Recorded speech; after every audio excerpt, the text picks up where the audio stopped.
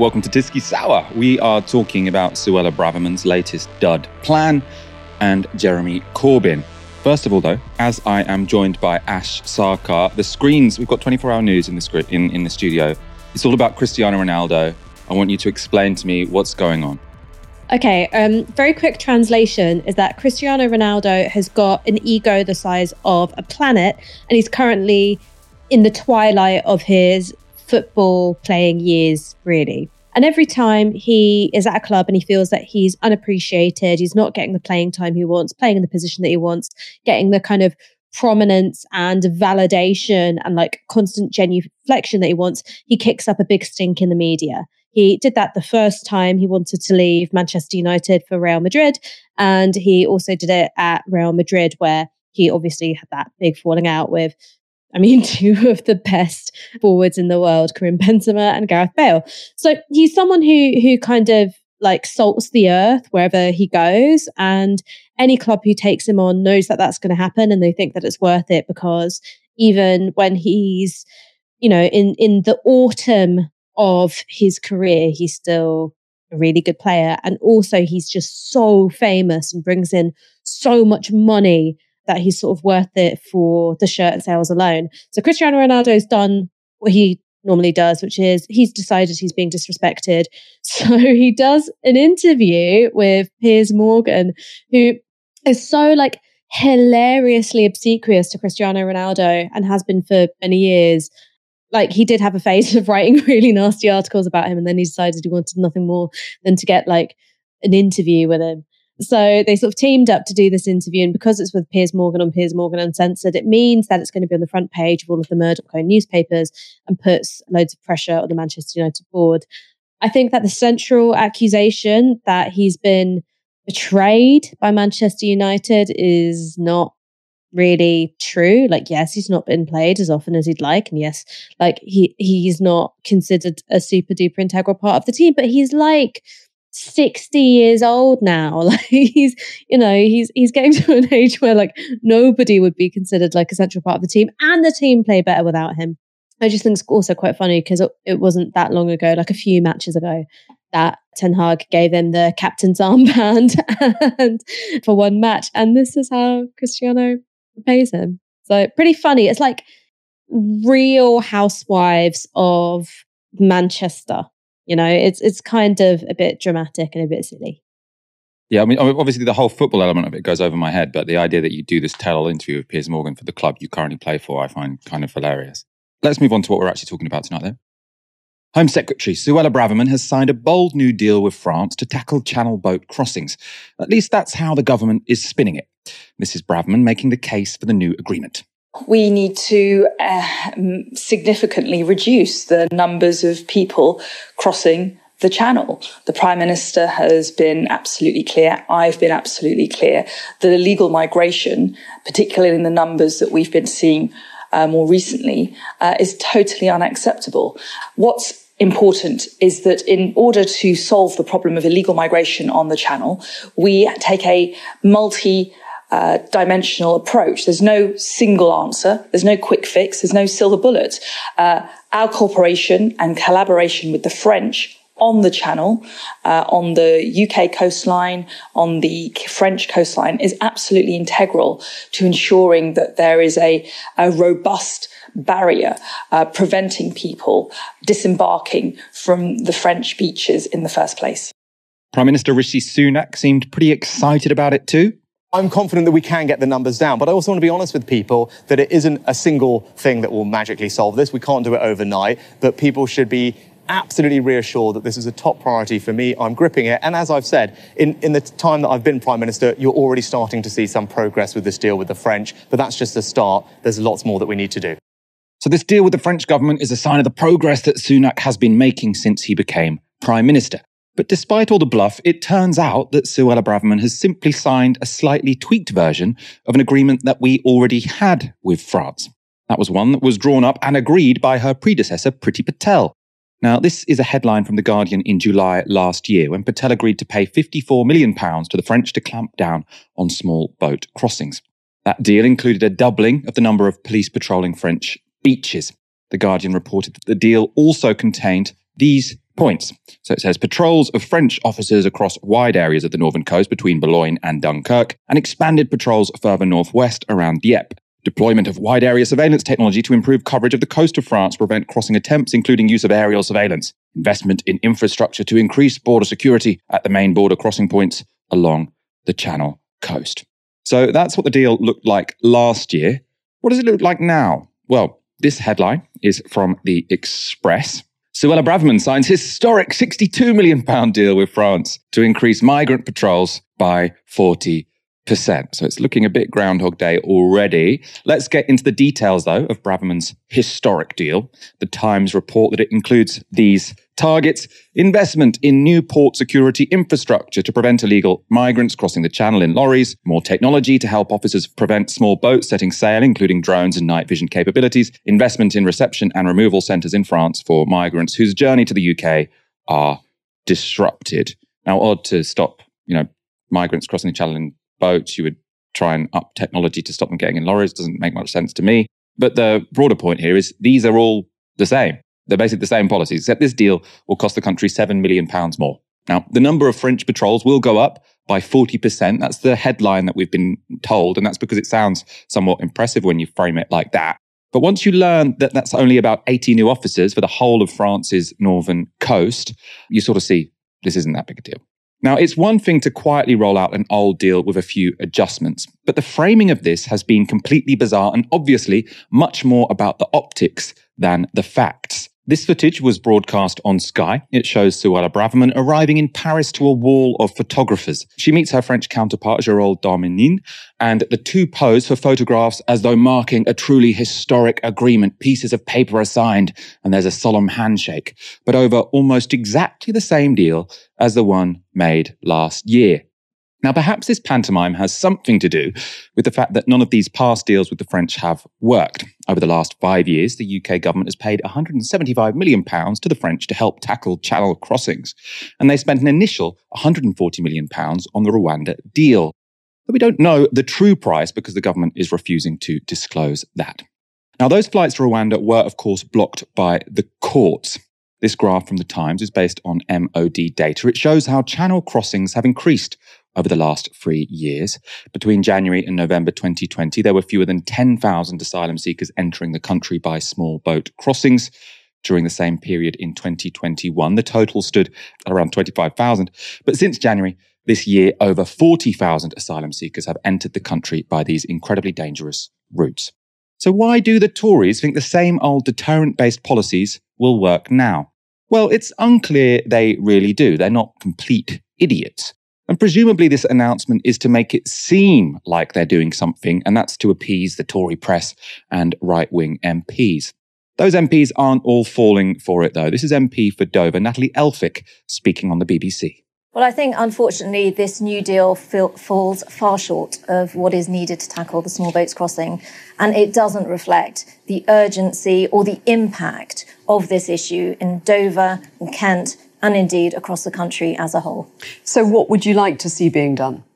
Well, I've been very clear that I think what we need is to make sure that we have British officers working alongside the French on the French beaches, stopping the boats getting in the water in the first place. And just to come in there, that's exactly what is going to happen, isn't it? British officers will be embedded on the ground.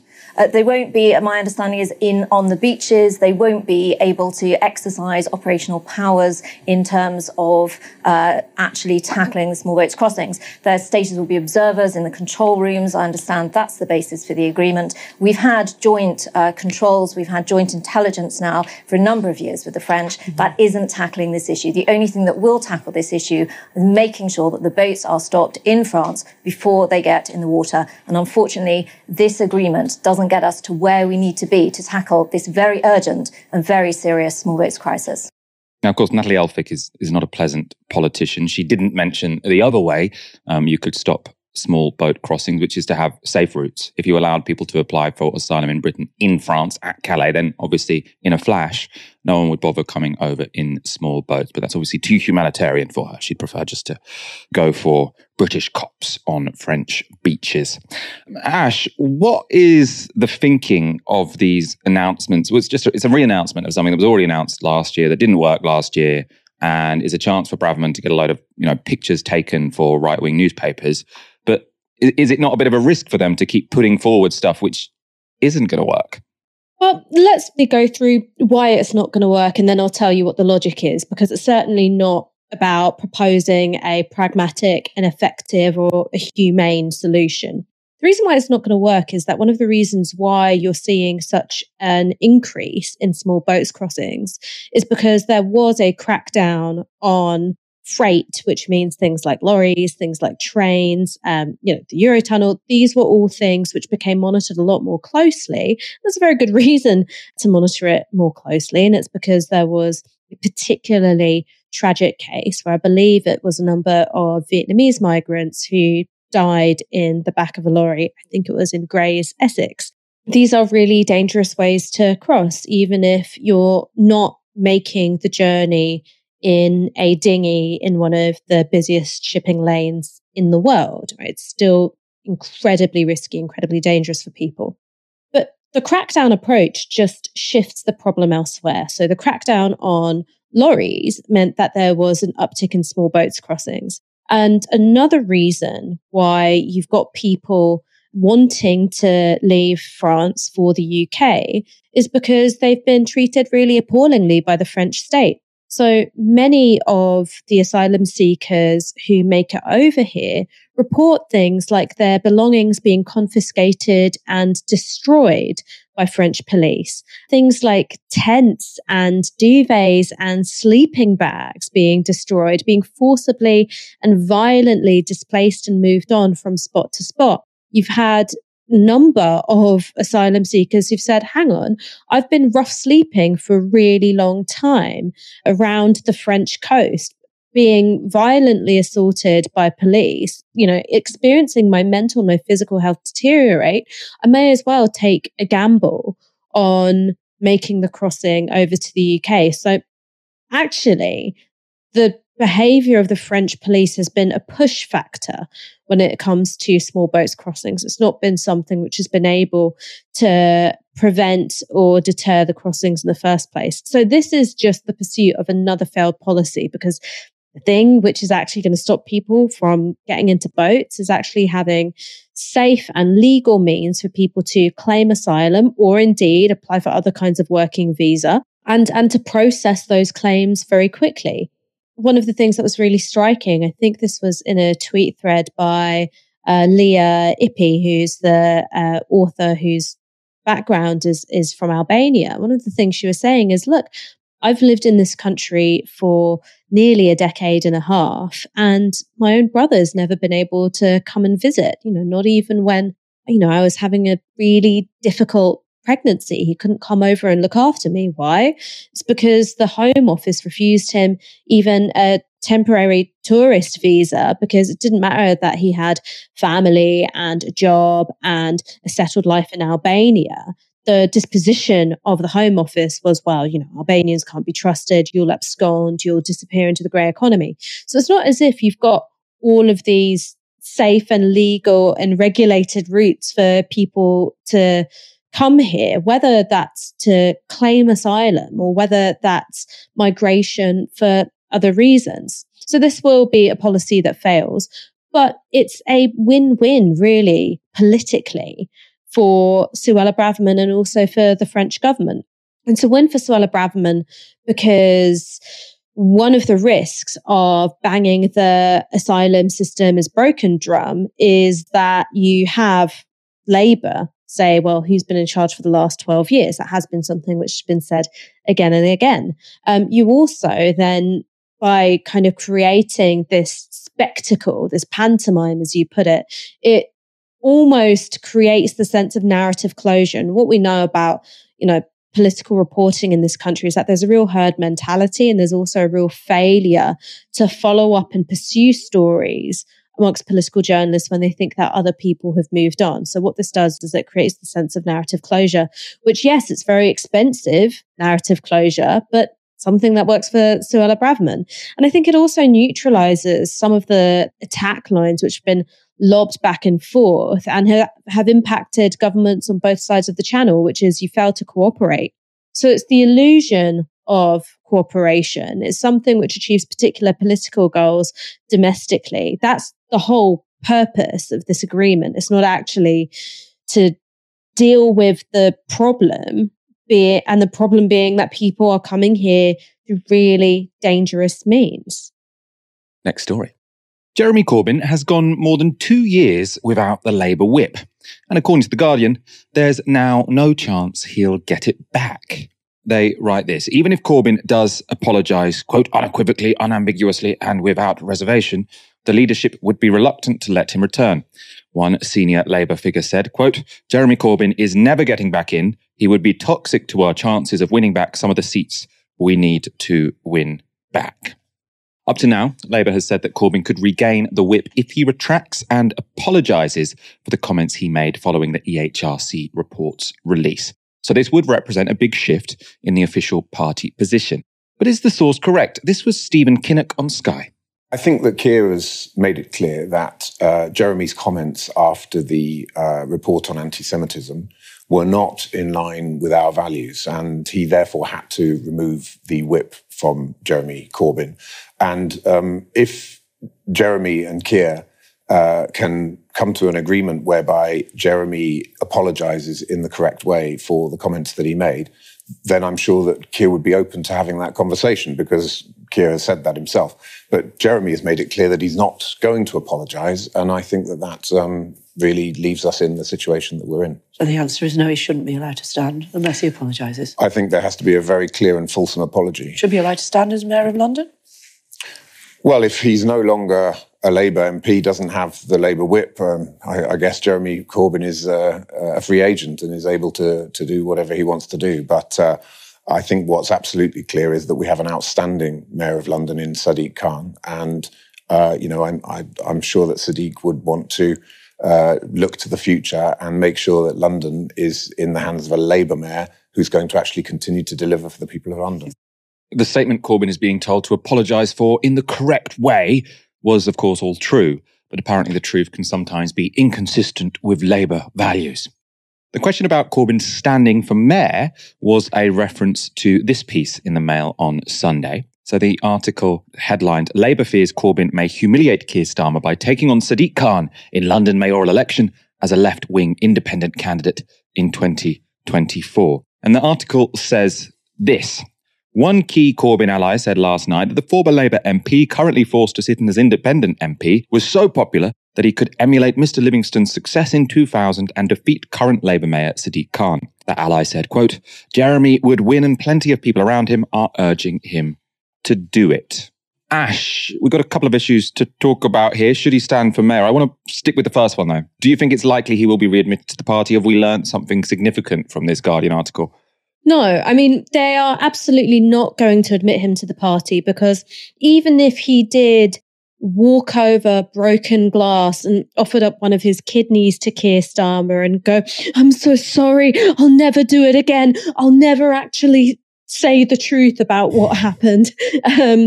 In terms of the weaponization of racism in order to discredit left leadership, he could do all of that, and then suddenly it would be about NATO, or suddenly it would be about trade unions, or suddenly it would be about something else. Keir Starmer has no political incentive to readmit Jeremy Corbyn to the party. It would piss off a bunch of right-wing MPs, and already you have had the kind of negative briefing against Ed Miliband, which has come from the right of the party. You know, you've got this real kind of sense that they want to just decimate whatever kind of soft left presence there is in the party programme, as much as having marginalised the left. And, you know, Keir Starmer can't afford to piss them off. I think the balance of power inside the Parliamentary Labour Party means that he can't take on that fight and win, nor does he want to. He does not want to. He has broken every pledge he stood for as a leadership candidate. He has distanced himself from Corbyn to the point where you almost go, hang on, are you physically, literally the same man who, you know, was part of Corbyn's cabinet, who stood on a manifesto in 2019? And it was really clear that he'd been looking for a pretext to remove the whip. So no, he's not going to be readmitted to the party. And I think that who that's primarily unfair on, I mean, obviously it's hugely unfair to Jeremy Corbyn, but it's unfair to the people of Islington. So nobody, absolutely nobody, thinks that Jeremy Corbyn is a bad constituency MP. And even his most implacable of political opponents have said he is somebody who loves his constituency, who sticks up for people, who is diligent and committed and dedicated. And the fact that Islington North has been robbed of the Labour MP that they voted for, are going to have to make a decision between an independent Jeremy Corbyn or a Labour MP is deeply, deeply unfair on them. And it's undemocratic and it's total horseshit. I think there's the second point about the Mayor of London, which I think is really interesting because, there are some things which are quite similar to the situation with Ken Livingstone. You've got a left-wing politician with really great name recognition who's, popular in London. And even though he's been demonized in the national press, that hasn't really, affected how people view him in the city. So I think that those are some similarities. There's one really big difference though. And the big difference is that Ken Livingstone wasn't going up against a huge nationally recognised name who'd already been Mayor of London. The Labour candidate in, 2000, it was somebody who was like a bit of a non-entity. So that would be the massive difference between Corbyn going for Mayor of London and Ken Livingstone having done it in the year 2000. I mean, it's interesting, isn't it? I was thinking about because I mean, either if he stands, I think it's very unlikely he'll stand for Mayor of London, by the way, but I think it is very likely he'll stand as an independent for Islington North. And I think that'll be a genuinely competitive race. I mean, it'd be incredibly interesting. It's sort of like a political phenomenon. It could be one of the big stories of the next general election. But it will put lots of people in a bit of an awkward situation because obviously the moment any left-wing MP even remotely suggests they're supporting Jeremy Corbyn's campaign, they will be out of the party. So, I mean, there are presumably some sort of right-wingers in HQ sort of licking their lips at the prospect of Jeremy Corbyn standing to be the MP for Islington North. And then, John McDonnell or Diane Abbott sort of coming out in support. And they say, finally, we have the pretext to kick out all of these left-wing Labour MPs that we didn't want in the party anyway. Momentum is another big can of worms. What are they going to do? That was an organisation that was sort of created to support Jeremy Corbyn's politics within the Labour Party. Is there just going to be this sort of code of silence when it comes to Islington North among all of these sort of, MPs and official bodies? I mean, also Labour HQ are going to be having a field day going through Twitter. Just any left-wing Labour member who says anything remotely positive about Jeremy Corbyn, that will be their exclusion letter. So, or has ever said anything positive about Jeremy Corbyn. I mean, look, I think the thing that is really important to point out is that there is no due process. There is absolutely no due process. If Labour HQ want to suspend somebody, expel somebody, bar them from, running in a candidate selection, they will find an excuse to do it. They'll be like, oh, you said something nice about Jeremy Corbyn in 2017. Doesn't matter that your, current leader served in his shadow cabinet. There are totally different standards being applied because there is a political project to marginalise, isolate and ultimately destroy the left. That's what they want to do. I think in terms of what is it that the people of Islington North deserve? They deserve the MP that they voted for, which was Jeremy Corbyn as a Labour MP in the Labour Party. And just to tell you how absurd it is, he's not sitting as a Labour MP, but he is an MP and a Labour member who is generally voting in line with the Labour Party. Like, that's what he's doing. And it's because of Keir Starmer, some, Alan Partridge voiced lawyer saying, no, you can't be in our gang, that the people of Islington North aren't getting the MP who they voted for. I think that it's profoundly undemocratic. And that's also why I don't think you should trust this leadership when they say anything about democracy or what kind of democratic settlement we have. Look at the way they manage things within their own party. Look at the way they're managing things in Islington North. Keir Starmer thinks that he knows better than all of the people who voted for Corbyn, in every election that he stood in since, 1983? Let's go to our next story. Chancellor of the Exchequer, Jeremy Hunt, has appeared on Sky News, where Sophie Ridge asked him about the health of the NHS. I just want to have a look at the latest figures for A&E waiting times, because this really is pretty stark. This is the number of people waiting more than 12 hours in A&E in England. 43,000, I should say, 792 in October. I mean, frankly, this doesn't look like a health service that can find efficiency savings. This looks like a health service that, is on the brink of collapse. There are massive pressures in the NHS. Obviously, it's something I know very well from previous jobs I've done. And I think that doctors, nurses on the front line are frankly under unbearable pressure. So I do recognise the picture you say. It's also true that there is a lot of money going to the NHS, and they will be the first to say that in a context where funding for the NHS is going up, we need to do everything we can to find efficiencies. But if you're saying to me the NHS is in a very, very tricky situation, I agree. And I care passionately about the NHS. I've spent more time thinking about the NHS than any other public service in my time in Parliament. And we need the NHS to help us get out of the economic difficulties we're in, because, as you'll see in other parts of the Sunday papers, we've got a big increase in the number of people who aren't working, aren't taking part in work, even though they perhaps could. And sometimes that's as a result of long-term sickness. So the NHS is part of the solution, as well as facing some very big problems. Jeremy Hunt did say something true there. He has thought a lot about the NHS, but that's only because he spent such a long time ruining it. Hunt was Health Secretary for 6 years between 2012 and 2018. He served under both David Cameron and Theresa May, becoming the longest-serving Health Secretary in British history. He was also the one who inflicted the most damage on Britain's hospitals, patients and health workers. Let's start with A&E waiting time. So this graph shows the percentage of patients seen by English A&E departments within 4 hours of arrival. NHS rules state that 95% of patients attending A&E should be seen within that time. When Hunt took over in September 2012, NHS England was bang on target. But by the time he left in July 2018, it had dropped to around 85%. That translates to 3 times more people waiting for more than 4 hours when he left office than when he started. As you can see, things have only continued along the downward trend ever since.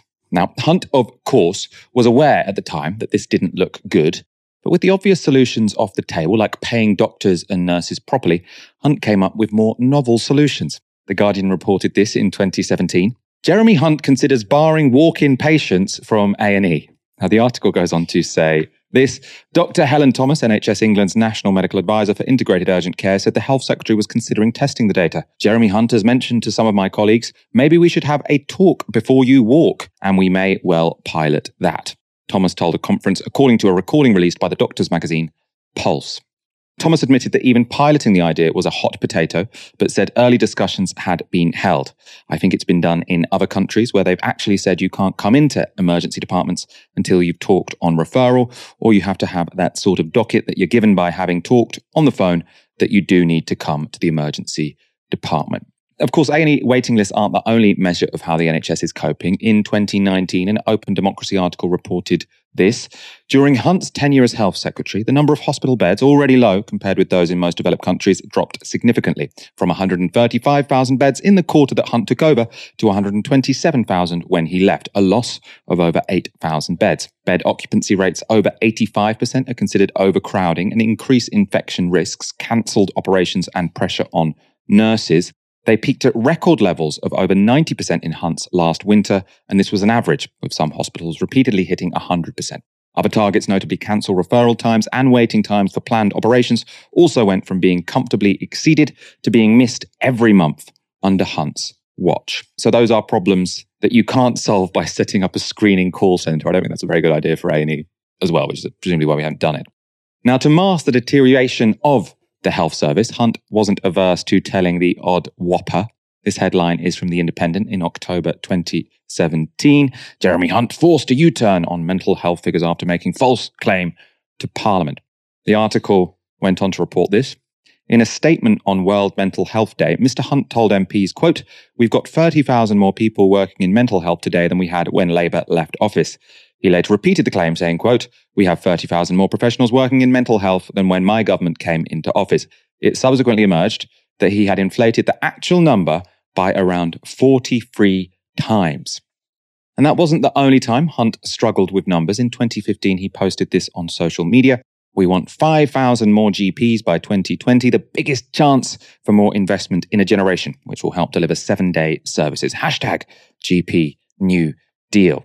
By the time Hunt left office 3 years later, he hadn't quite managed that figure because there were just 162 more GPs in the NHS. So missing that by quite the margin. Now, as for privatisation, well, Hunt loved that. So during his tenure, Hunt awarded £2 billion worth of NHS contracts to Virgin Care. And by 2018, Hunt had overseen a 57% rise in the amount of NHS funding being diverted to private firms. That included giving $12.5 million to a private US hospital to teach NHS hospitals how to raise their standards, only for it to fail its safety inspection a few months later. But that was just Hunt being consistent, because in 2005, he wrote a book with Kwasi Kwarteng and Michael Gove, amongst others, called Direct Democracy, an Agenda for a New Model Party. The book contained this from Hunt. So he wrote, "Our ambition should be to break down the barriers between private and public provision, in effect, denationalising the provision of healthcare in Britain." So that's what he wrote before he became Health Secretary. So we did have warning. However, while Hunt was adept at keeping business on side, he had the opposite effect on the medical profession. In 2015, Hunt tried to change the contract for junior doctors by increasing their working hours without increasing their pay. The BMA, the doctors' union, said it threatened patient safety, but Hunt was inflexible, forcing junior doctors to strike. Save our NHS! Save our NHS! Save our NHS! We're here because we want to send a message to Jeremy Hunt that these junior doctor contracts are not fair and they're not safe, and they're going to be the beginning of the end of the NHS. We're here because the changes are unrealistic and it's going to cause danger to patient welfare, basically. The new contract doesn't have the safeguards in place that we currently have, and you wouldn't expect airline pilots to be flying without checks to make sure that they're safe. So why should doctors not have the chance to have a contract that is safe and fair? If you just read this, that says everything really about how hard you have to work to be a junior doctor and how you should be rewarded and how you should have a safe contract. It's more about the safety, but antisocial hours and the payment absolutely as well. I mean, we all need to make a living as well, and we all have, dependents and mortgages and that sort of stuff to pay. The fact that now working at sort of 10 p.m. on a Saturday is going to be the same as working 3 p.m. on a Tuesday, I don't agree with. There are many public sector workers across the country in different jobs who work exceptionally hard, and included within that is doctors. And to be expected to work more hours for less money is not fair either. When negotiations failed, Hunt just imposed the new contract anyway, which led to half of junior doctors leaving the NHS after finishing their foundation programme in 2015. Now people wonder why the service has a staffing crisis. Having said all this, we should be fair to Hunt. In his defence, the Tories have proved perfectly adept at destroying the NHS even without him in office, and every metric he made worse has got even worse since he left the health department. 12 years of consistently assaulting the health service has caused such damage that the centrist General Secretary of Unison, Christine McAnay, posed a radical theory during this exchange with Sophie Ridge. The latest figures that we showed to Jeremy Hunt on A&E waiting times show records number of people waiting more than 4 hours, and the number waiting more than 12 hours was up 30% to almost 44,000. What kind of impact could spending restraint have on the NHS? Could it be dangerous? Of course it could. And you've just said it yourself there. Waiting lists are at an all-time high. We've got the highest level of public dissatisfaction with the NHS since it started. We've got 135,000 vacancies in the NHS. People are waiting in ambulances outside hospitals for 5, 6, 7, as long as 10 hours. They're basically using ambulances as another room of the hospital. which is not very an efficient use of ambulances. And this will have an impact. It's already having an impact on British people, and it will just only get worse. When I hear politicians talk about, difficult choices to be made, of course that's true. But there's also difficult choices. Well, difficult things will happen if we don't make the right choices and if they don't make the right choices. And one of those will be the NHS is almost ready to collapse. And excuse me for sounding like a conspiracy theorist, but I've heard so many people say it now. Is this partly a deliberate attempt by government to run down the NHS in order to turn around and say we'll have to bring in some private organisation to run it? Now, I hope that's not, and a bit of me thinks that's not what they're doing, but what they're not doing is taking the right choices about investing in our public services. Ash, I want your opinion here. What should the public make of Jeremy Hunt going on TV pretending he's some champion of the National Health Service? I think they should take their TVs and throw them out the window.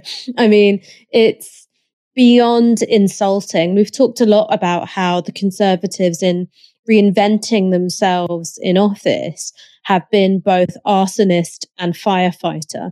So they drive the country into a wall, defenestrate the leadership, and then say, oh yeah, we're going to fix it. So that was the story of Theresa May, that was the story of Boris Johnson, that was the story of Liz Truss, and now that's the story of Rishi Sunak. What we're seeing after 12 years is that now the same individuals are coming in, like the very same individuals who created some absolutely catastrophic problems for our public services are coming back in and saying, well, you should trust me to be a responsible custodian for them now. I mean, Jeremy Hunt's handling of the NHS over his time as health secretary created some really expensive problems for us. So scrapping the nurses' bursary has meant that we have a shortage of nurses. The treatment of junior doctors meant that taxpayer money has gone towards training doctors, but now isn't going towards retaining them so that, we've kept them for the rest of their working lives and decent contracts and good conditions, which are, equitable for them and also safe for patients. The false economy of austerity is that you've got savings in any given tax year, but costs which are being deferred later down the line and which are ballooning because the problems are so expensive to resolve. And so I think that Jeremy Hunt is now playing a bit of this game of saying, okay, well, the spending cuts won't really kick in until after the next general election. And, we discussed this last week in terms of being an effective political tool, which buys them a bit of time and creates a bit of pressure for Labour. But I think there's a really fundamental question here about how Jeremy Hunt is being presented by our media. I heard him sort of introduced by Laura Kuenssberg as, he's meant to be a sort of sensible, responsible one.